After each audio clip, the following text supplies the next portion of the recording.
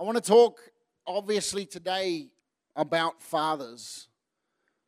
And as many of you know, I've been writing a book about fathering called Legacy, which I'm hoping to publish later this year, which I believe is going to help every single person in their walk with God and in their maturing as members of the kingdom. But equally, you cannot have a father unless you have sons or daughters, or both. Fathering is validated by children. The Bible says that wisdom is justified by her children. So wisdom isn't valid unless it's actually got offspring. And fathering isn't valid unless you've got healthy children. So I want to talk about that because a lot of us put all the emphasis on how our life has gone by how our dad did.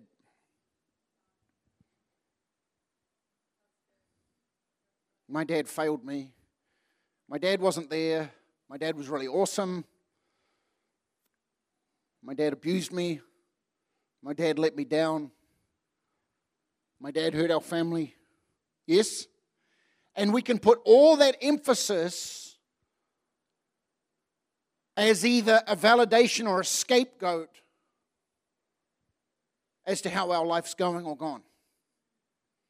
Can we talk today? Because I want to talk about fathers, but in order to do that, we've got to talk about ourselves. Hello? You see, and many of you, if not most of you, have heard that, and I'm not going to get into the storyline right now, but I had some horrific stuff to deal with my own dad. And I use the word dad because there's a difference between a dad and a father. You've got to define that. You've got to define the difference between dad and father. A dad can make you, but a father will establish you. There's a difference. Anyone can be a dad. It doesn't take a perfect person to be a father, but it takes an intentional person to be a father. And so I want to talk about this because, the Bible says that no eyes have seen, nor has it entered into the hearts or minds the things God has in store. Right? We've heard that scripture, and we've heard it so many times that I think sometimes, like many things in the Bible, it loses its potency in what it actually means. What that's telling us is heaven, the world, the planet, the city, the realm, is like nothing you've ever seen before. From an architectural standpoint, physiological, what's possible, what's not, that world is a whole other dimension, okay? And God lives there. He happens to be the guy in charge. So when he set himself up and put Adam and Eve in the garden, he didn't present himself as a conquering king every day in the cool of the day. He presented himself as a father of relationship. You guys with me? I know you got masks on, but you're going to have to work extra hard to prove to me that you're still happy. Do you hear what I'm saying? Because this is what I'm looking when I look at you. I'm like, am I doing okay? Have I lost people?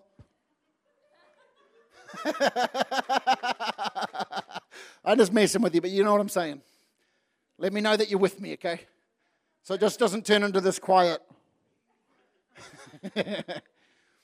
So the thing that amazes me is when you hear about heaven, the city, you hear about a courtroom and a throne and an eternal king that sits on that throne with creatures that we don't even know how to describe properly. A lot of the descriptions in the Old Testament, even in the New Testament, the book of Revelation, you go to the book of Daniel, you go to Revelation, you go to any of these things where there's descriptions of the eternal realm, and they're using bits of things on earth to try and put it together so you have an idea of what it's like. Elijah didn't ride up in a chariot of fire. That's just the only language they had for it in the day. Are you with me? There aren't scorpions that spit fire. They're probably trying to describe something like a flying vehicle, like a helicopter that spits rockets. Are you following me? So our idea of what heaven looks like at best for most of us is there's this giant throne and everyone is around it in like a very orderly fashion. And we know that there's an amazing city, and the city the Bible describes, I think, is like something, is either 1.5 or 15 miles high. Something ridiculous. Foundations made out of diamonds, right? Doors made out of solid pearl. So we have this kind of kingdom that is not earthly. Okay, and in it, God is king slash judge slash ruler, loving Father, surrounded by a cloud. No man has seen him.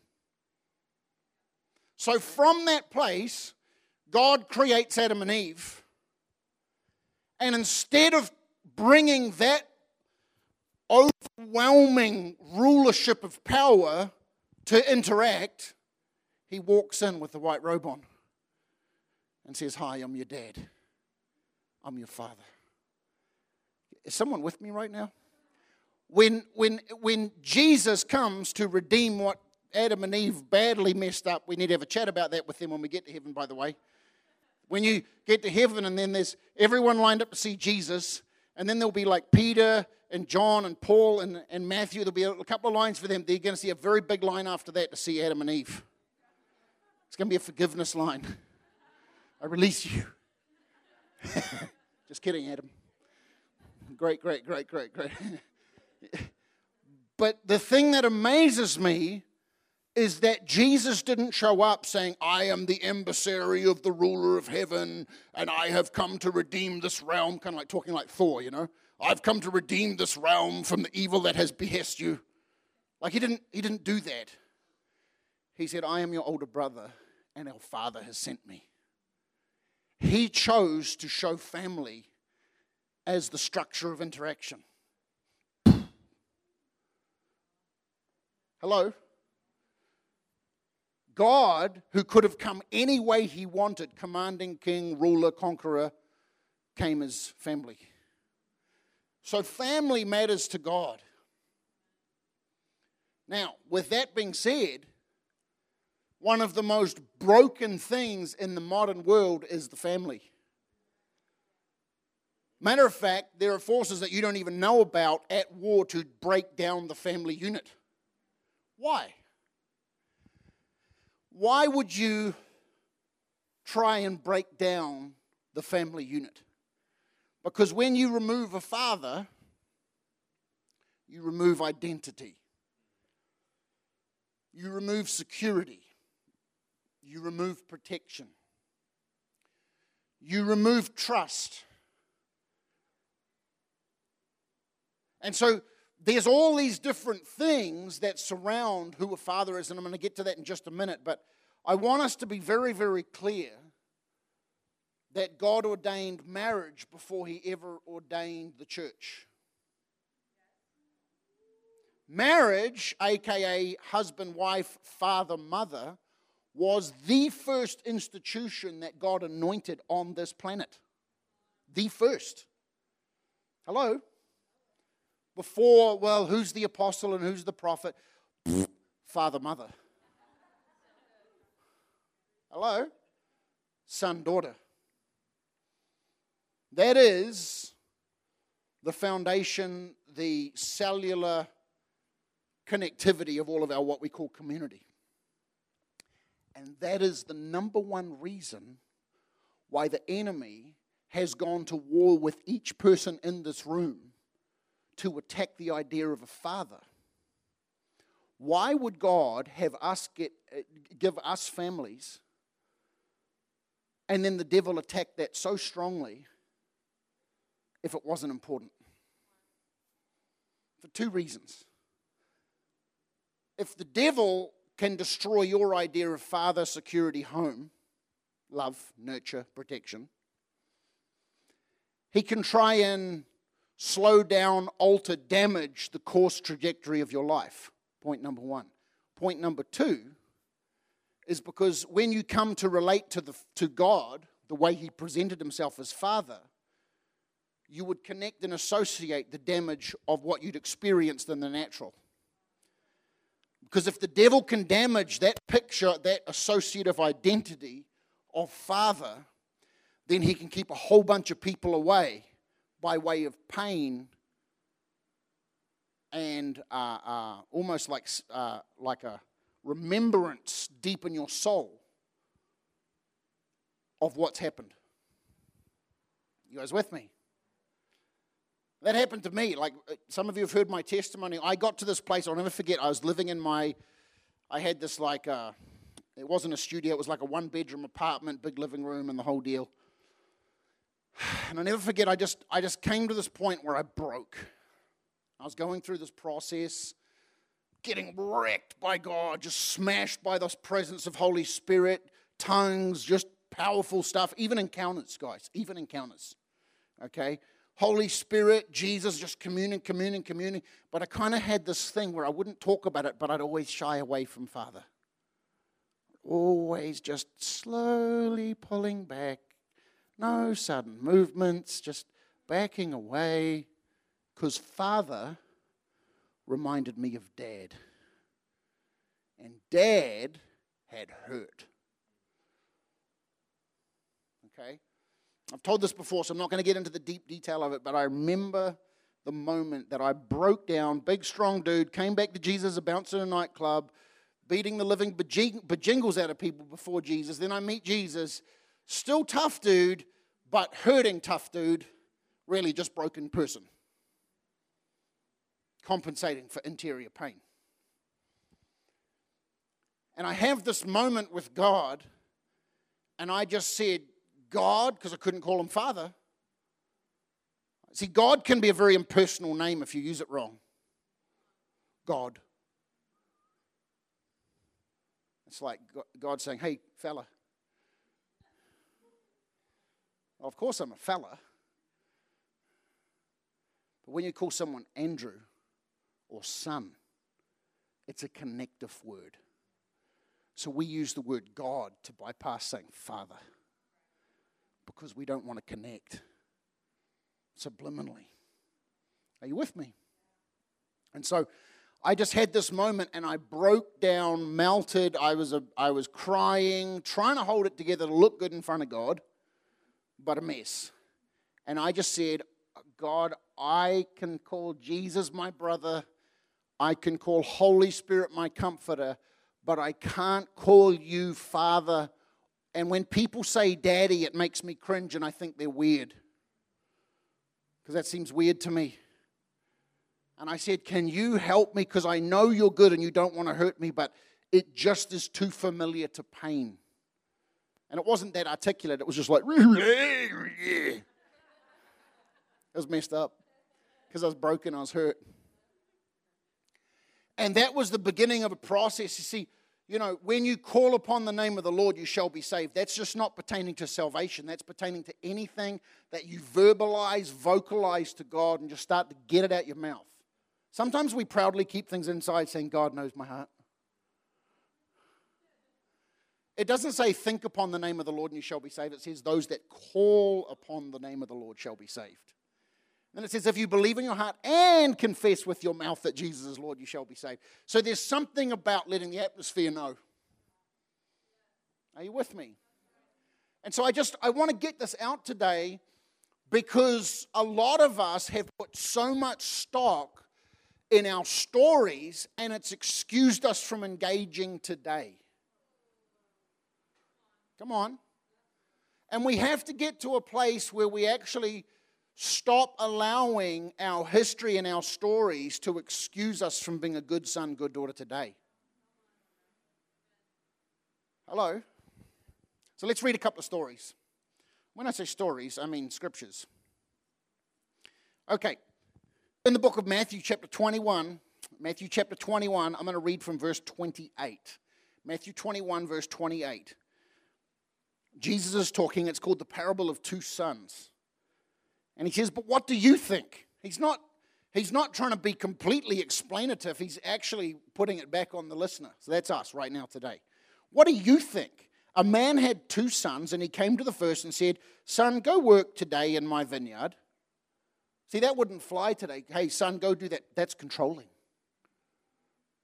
Because we've learnt language that actually makes a eunuch the father's authority. I don't like being controlled. You should speak to me better than that. Don't you know who I am? Yeah, you're a son.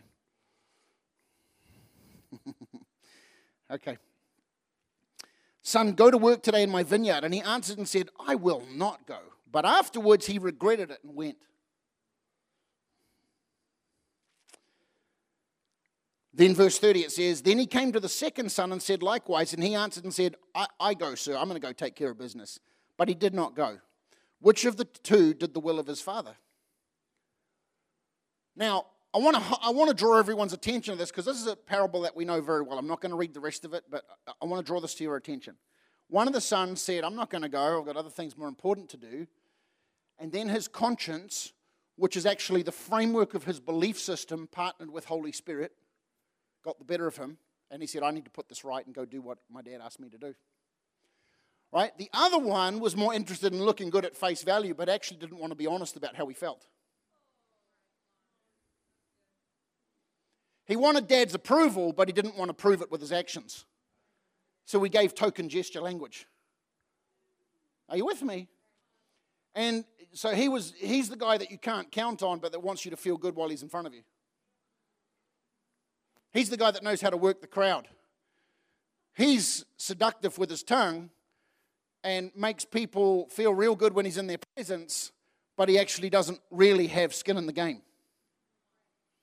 He actually doesn't have a framework partnered and submitted to Holy Spirit to work with his value system. He's more interested in living in the humanistic or the carnal realm that wants to keep up appearances. Okay? Now, I want to draw your attention to this. Same father. Same father. Different outcomes. So stop blaming everything on dad.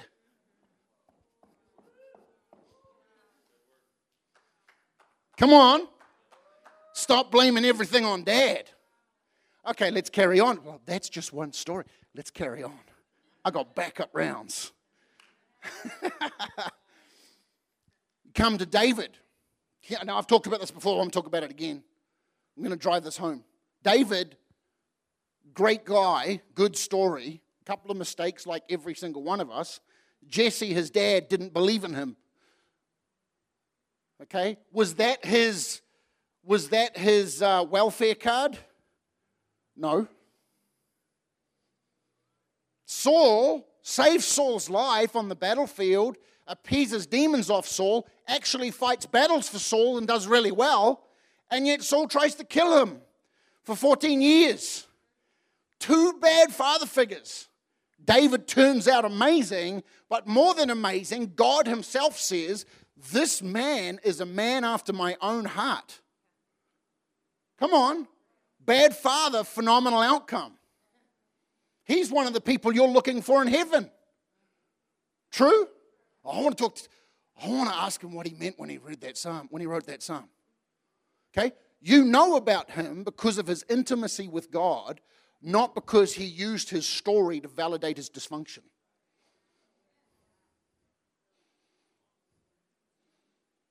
See, we are conditioned right now in society to talk about privilege or victimization.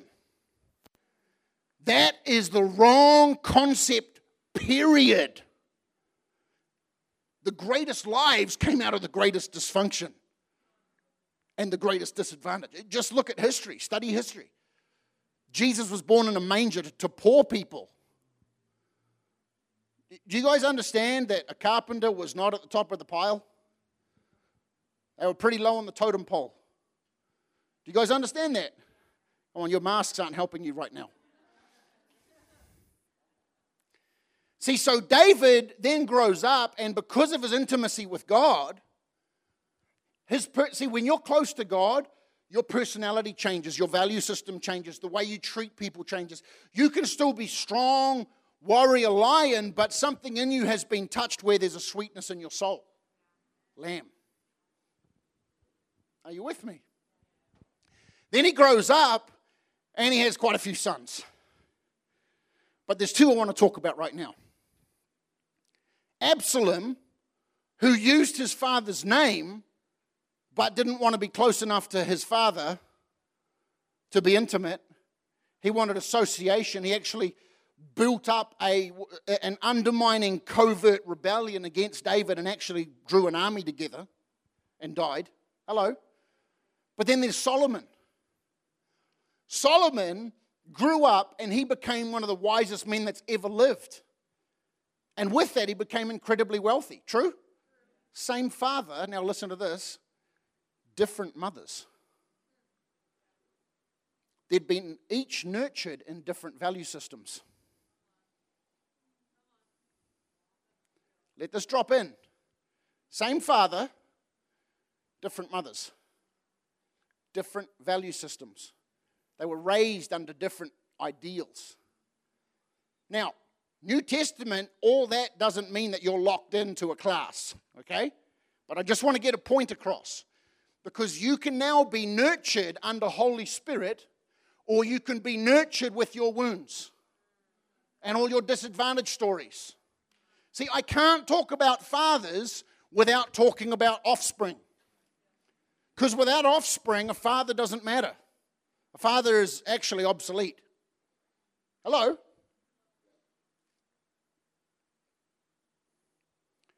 Now, if David, who had actually pretty bad parenting above him, can turn out really good, a man after God's own heart, your story doesn't count anymore. It's not that you can't remember the story, it's just that it's not a tool to excuse you anymore. Because that actually is privilege. Oh, you don't think you can have pride about being poor? You don't think you can have pride about all the terrible things that have happened to you? Oh, I'm dismantling something right now. I am. You see, some of us, that's been our meal ticket. Well, let me tell you about what happened to me with my father. Well, look, I'm not saying let's not talk about it. We need to talk about it. We need to get some of that bad stuff out. I've had to in my life. I've needed to. Because it was traumatizing to my soul. Okay, and I've had some my wife will tell you, but I don't want to talk about it publicly, but some of the stuff I've had to walk through with my father is traumatic on a 9 to 10 out of 10 level. Fact? Fair? You just don't know because I keep it. I'm healed of it. I don't wear it like a badge.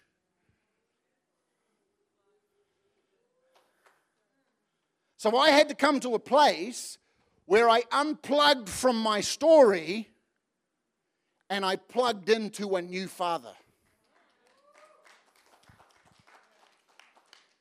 And I literally had prayers crying to God saying, God, I don't ever want to be having children because I don't ever want them to experience what I've experienced. Because when you've been around trauma, there is actually now listen to me, there is a demonic familiar spirit in the background saying you're going to repeat it. It's not you. It's not that. It's a fear of that what you walk through, you're going to put someone else through, and that's so traumatic you don't want to go there yourself. Come on, I'm talking to somebody today. Because God wants to raise up healthy fathers. Lord knows some women want to marry some healthy men. But also, Lord knows there's some men in here that want to marry some healthy women that don't have daddy issues. Because they plugged into the father, not a daddy story. Come on, I'm preaching to somebody. I'm preaching to everybody, actually. Particularly the single people. You see, and I had to come to this place where I talk to God and I legitimately, now you might not think that, you might look at me and say, well, he's never afraid of anything. Like my little boy would tell you that for sure. Daddy's never been afraid of anything in his whole life. My boys would tell you that for sure. But the reality is I've had my moments of fear. And that's been one of them. I legitimately remember in my early 20s, I never want to have children because I don't even know how to deal with what I'm dealing with, let alone try and then take on some other little life. Hello? But I had an encounter. His name is Almighty God, Everlasting Father, Prince of Peace. Come on. Jesus said, if you've seen me, you've seen the Father. Come on. And so the thing is that I understand the can I just opened was probably the most painful can that anyone deals with in this room. Why is it the most painful subject in your life? Why has the devil put all of his missiles into that area? Why is it that this area makes me fold up and freeze and become paralytic in my emotions and in my heart? Why do I get so much pain and memories and residual resentment surge? Why? The answer is the enemy has placed his greatest artillery in the area of your greatest hope. And he has tried to destroy your idea of Father so you don't connect with him. Now, here's the thing. Forgiveness happens. And men make mistakes. Now, you have to be wise, and I'm going to use this as a very big caveat disclaimer. You have to be wise because I have a statement that I say, because there's so much grace out there that just says, just do whatever and forgive everyone and everything's going to be fine. And that's true, but love isn't stupid. Love is not stupid. You don't keep returning to abusers. You put a fence up and you put boundaries and you say, no, you're not going anymore. You're not going to keep repeating this and doing this to me and my family. Okay? There's a lot of scriptures I could quote right now, but if you're hungry, you'll go find them for yourselves.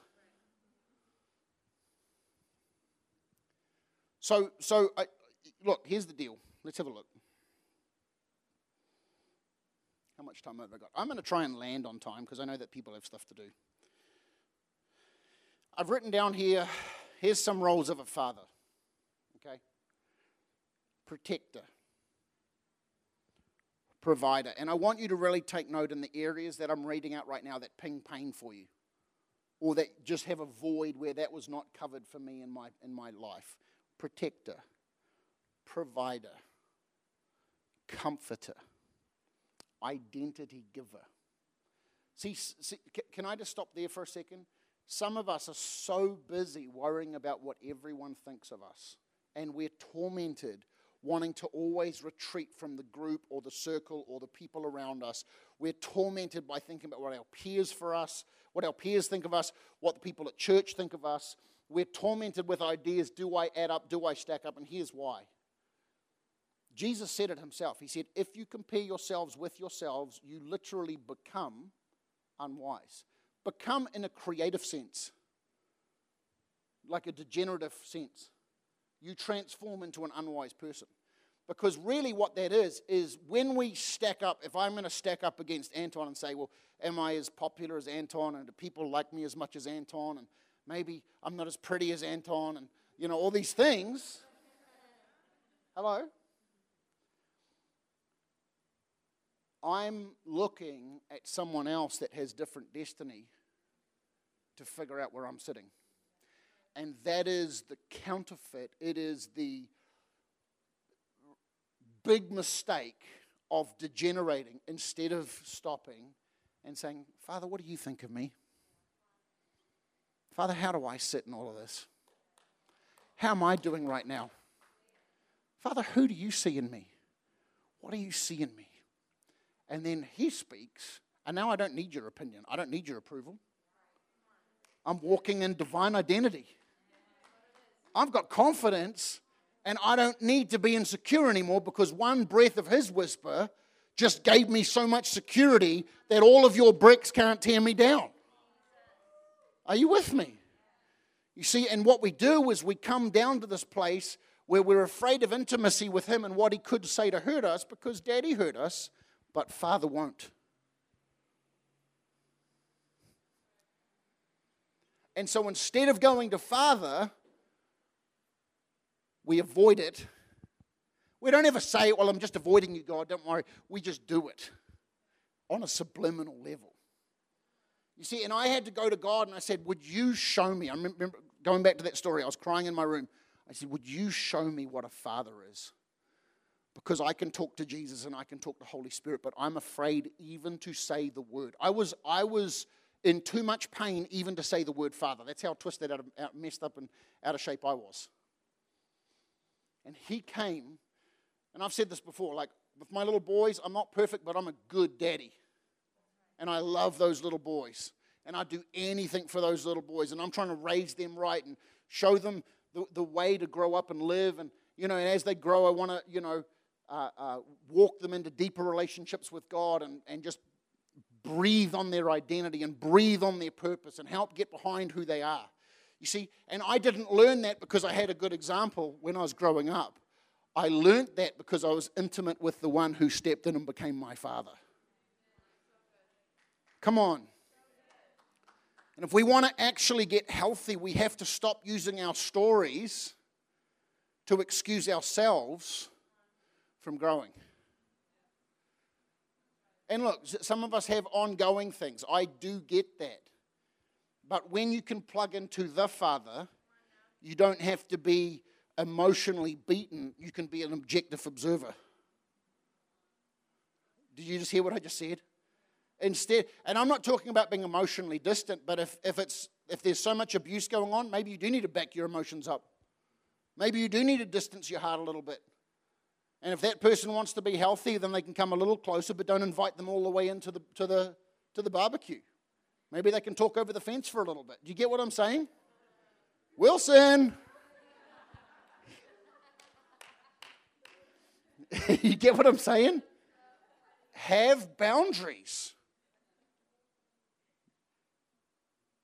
You wouldn't invite one of them crazy Antifa people with baseball bats and weapons right into your living room and just say, look, just let me know how you're feeling. Then they just start going to work with you on a baseball bat. Like, no, because you have common sense. You're going to keep that out.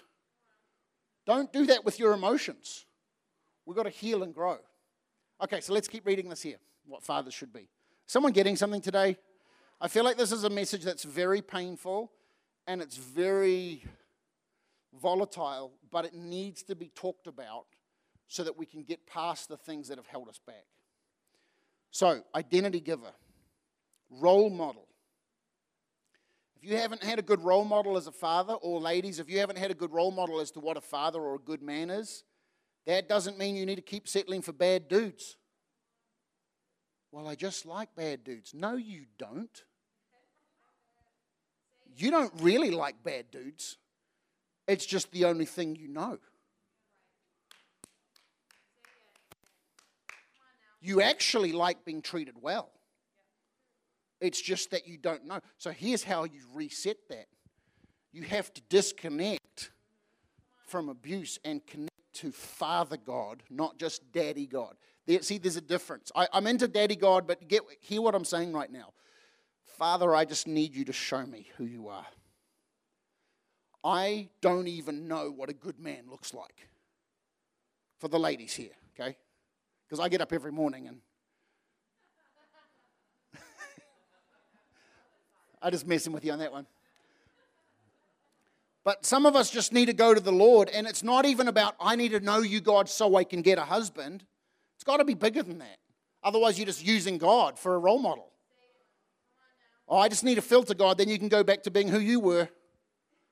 I'll be over here living my best life now. Just need you enough to get some tools, God, so I can go and build my downline.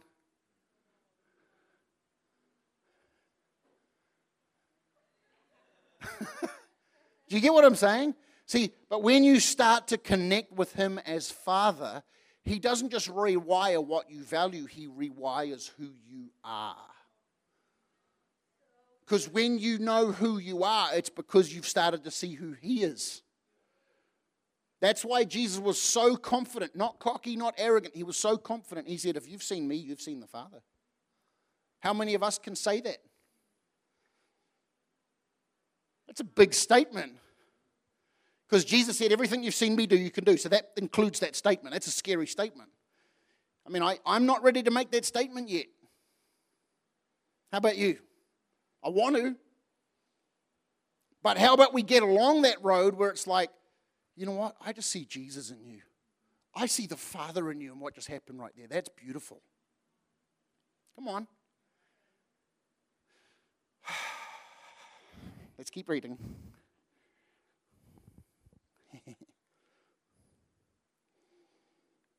Legacy giver.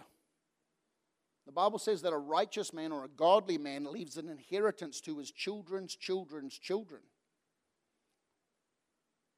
Well, it's a different economic era. No, the Bible's very clear about it. It says a godly man leaves an inheritance to his children's children's children. Now, that can be monetary, yes, agreed, but it also can be value systems, it can be morals. See, for me, I'm going to break the curse of what I grew up under, and my children are going to be catapulted forward in life because they're not going to deal with half the stuff I dealt with. That's a legacy. That's a legacy where I can say, you don't have to climb over all the barbed wire and pull out thorns and spears and arrows out of you like I had to, because I've built something with God. I've walked through some healing with God that I'm going to be able to give to you for free. You probably won't understand the value of it right now, but when you're older, it will start to show.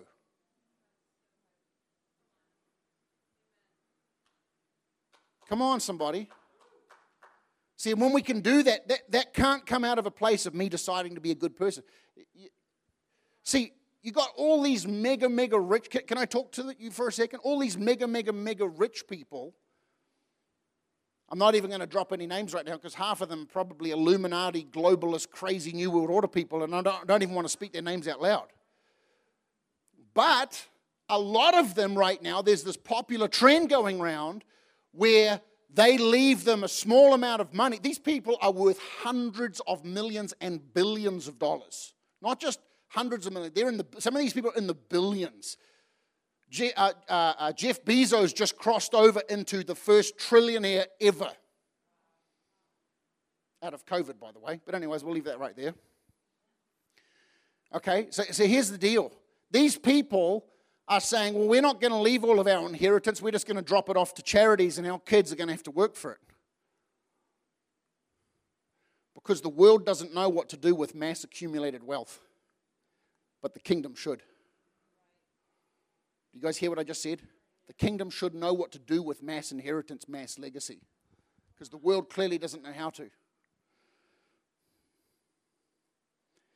A father is a teacher. Now, here's one that we're going to have to swallow what I'm about to say right now because our generation has become fatherless. A father is a corrector, a disciplinarian. I mean, it's right there in the book. If you don't, the Bible says that if you don't discipline your children, you hate them. Spare the rod, spoil the child. That, like the Bible says that, hell is bound up in the heart of a child, but the rod will drive it out of them. Now, they've changed a lot of translations now where that doesn't reflect because it's not loving. It is loving. I grew up in a group in my church that my age group it was a large church, had 30 boys that were born into the church in my age group. This is a fact, and I grew up and I observed it. Every kid that was disciplined, that, if they crossed the line, there was consequences. I understand this is not politically correct, but biblically it's correct, what I'm about to say. Every single kid that was disciplined actually turned out pretty well-rounded and okay. Every single kid that was not disciplined and the parents just wanted to be friends and let them do whatever they wanted had major life issues. The Bible, you don't really need to prove the Bible. It proves itself really well. So, I'm going to move on because I did say I was going to land early. Corrector, advice, yeah. God literally says that if you're without chastening, you're not a son.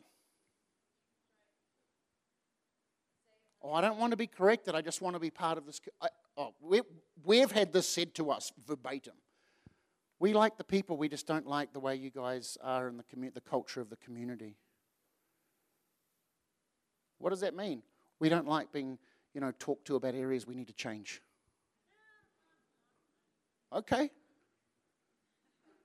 It's like Forrest Gump. We'll catch that one coming around. And in a minute, when everything's falling apart, they'll probably come and see us. Like, can I give you a little inside scoop for a second?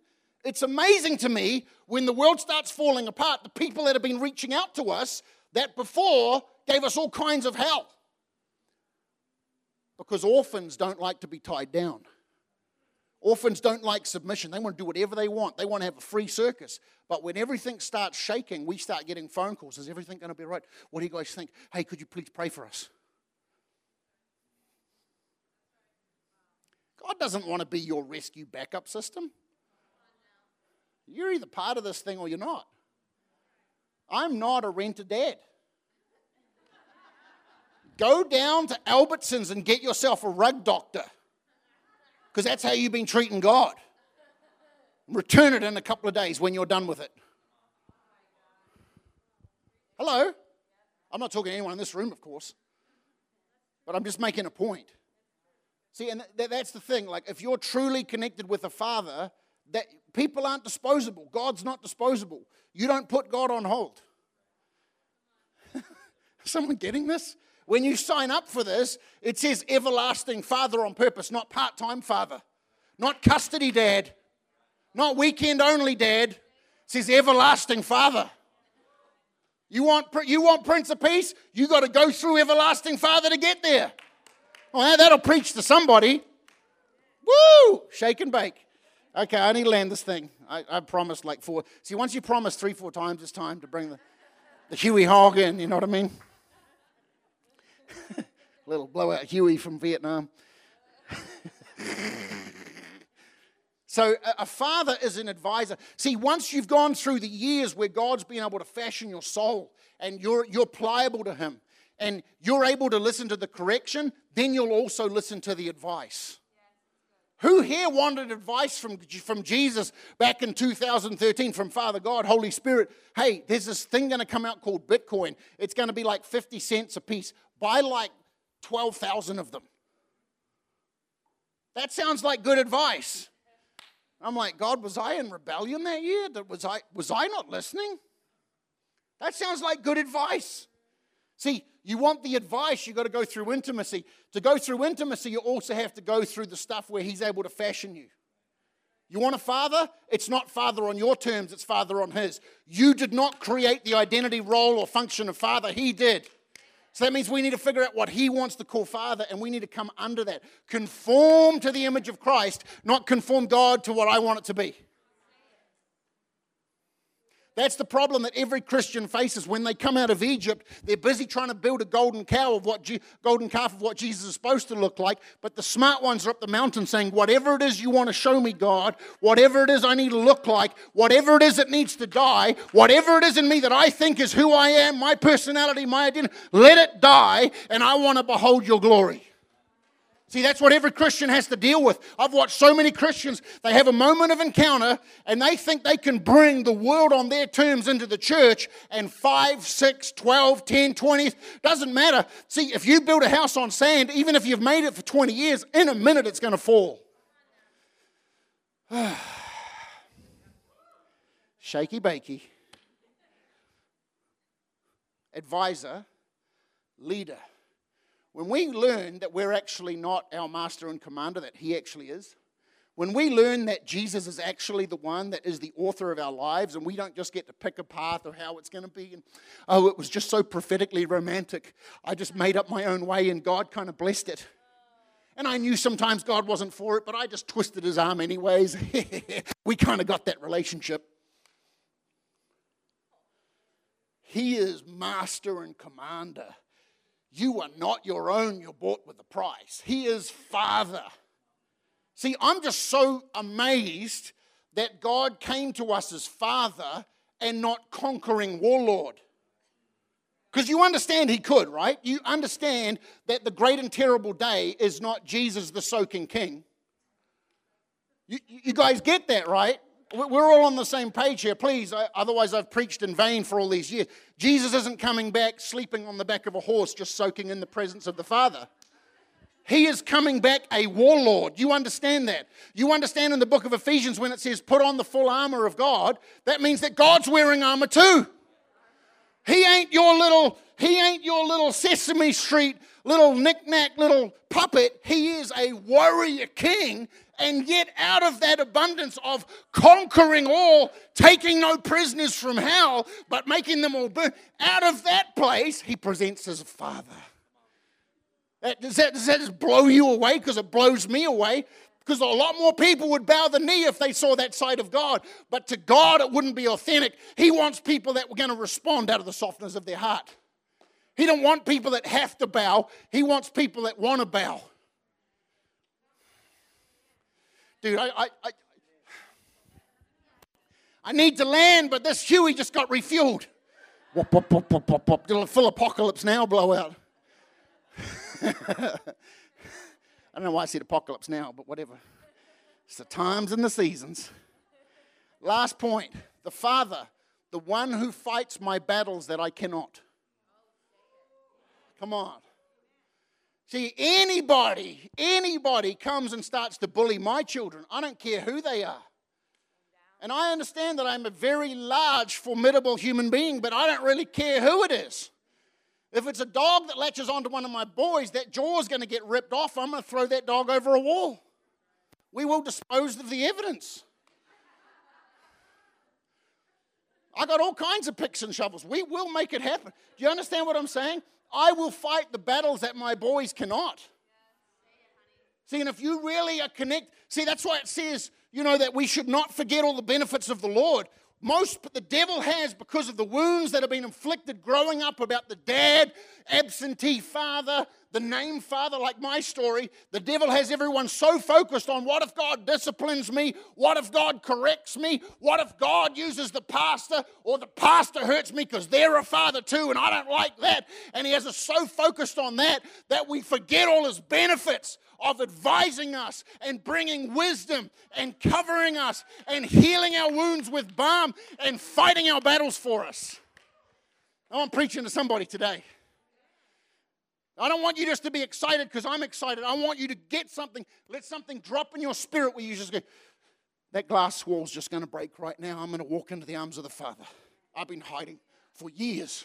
I've been afraid for years, but I need to connect with God. And I don't just need to connect with the Word God. I need to connect with Father God, my daddy, because I've been broken, lonely. I've been insecure about who I am my whole life, and it's time for that to be done. Come on, somebody. Happy Father's Day. Happy Father's Day. Good fathers make good sons. I'm going to close with a statement I heard a long time ago. Do you know that actually, hebede. You know that 25% of Americans grow up in a fatherless home? Even more in the black community. It's nearly 70-something. I think it's 73% in inner city black families right now. That's unacceptable. That's unacceptable. Can you see the fingerprints of the devil all over this nation? He's attacked the family, and now the society's falling down years later. We, the church, need to change that. Now, how can we expect the world to get healed if we're still broken inside the church? It's time to us to come to the Father. His arms are open wide. He's not going to send anyone away that calls on his name. Come on. There's a statement that I heard a long time ago. It doesn't matter what background a boy or a kid's come from. If you put a good man in front of that boy's chances of doing well in life just skyrocketed. It's almost impossible for that boy not to make it if he has a good role model. And if we understand that in the natural, how much more in the spirit? Come on. Happy Father's Day. It's time for us to stop putting makeup on top of our wounds, putting bandages and body armor over our cuts and our bruises, and start running into the arms of the Father and saying, I'm coming into a season of healing. And I don't know how to do it, and I'm out of control, and it's okay. Please help. Please help, because I'm done being insecure. I'm done trying to prove myself to people. I'm done trying to measure up. I am done being afraid of leadership. I am done being afraid of all these reasons, because the devil has programmed me to run from authority, and I've got to run towards it. Something in me is broken, and I know it, but it feels like pain, but I know it's a setup. Father, would you show me what a father looks like? I'm even afraid to say the word Father. Please help me. I feel like I'm about to fall apart just saying the word. In Jesus' name. Happy Father's Day. Now, I promised you like 20 times I was going to land, so I have to land. Okay? Let's pray. Father, God, Daddy, some of us are terrified. We are terrified. And we haven't even admitted to ourselves we are terrified. And today on Father's Day, God, we're coming to you asking for help. We're coming to you, God, saying that somewhere along the line, the enemy tried to get in and sabotage our idea of Father. Sabotage our idea of healthy parental leadership, God. Even sabotage our idea of a man. And so right now, God, we feel broken. If this is anyone in this room, I just pray that you're praying along with me right now. Somewhere, God, that we just felt so broken. And we're calling out to heaven right now that you would come. We're terrified. Some of us in this room are terrified, or watching us online, are terrified right now to even say these words. But we are asking you to come and heal us, and that there would be a disconnection of past abuses and past abandonments and past pain, and that you would connect us to your heart, and that you would show us who you are as a father. Because there's people watching this right now that are afraid of you as a judge. And God, you came to present yourself as family. So our prayer today is that you would heal hearts, that you would bind up wounds, that you would cause the broken idea of failed fathership to be driven out of our lives, God, that we would learn to trust in a heavenly sense. In Jesus' name. God, I pray for restoration. I pray that there would be an acceleration of mending, of wounds being bound up, of bruises being healed, and that souls would be rebuilt, God, that we would be healthy again. In Jesus' name. That you would show us who you are, and in doing so, you'd show us who we are. We love you, Father, and we thank you for today. We say happy Father's Day to you, Father.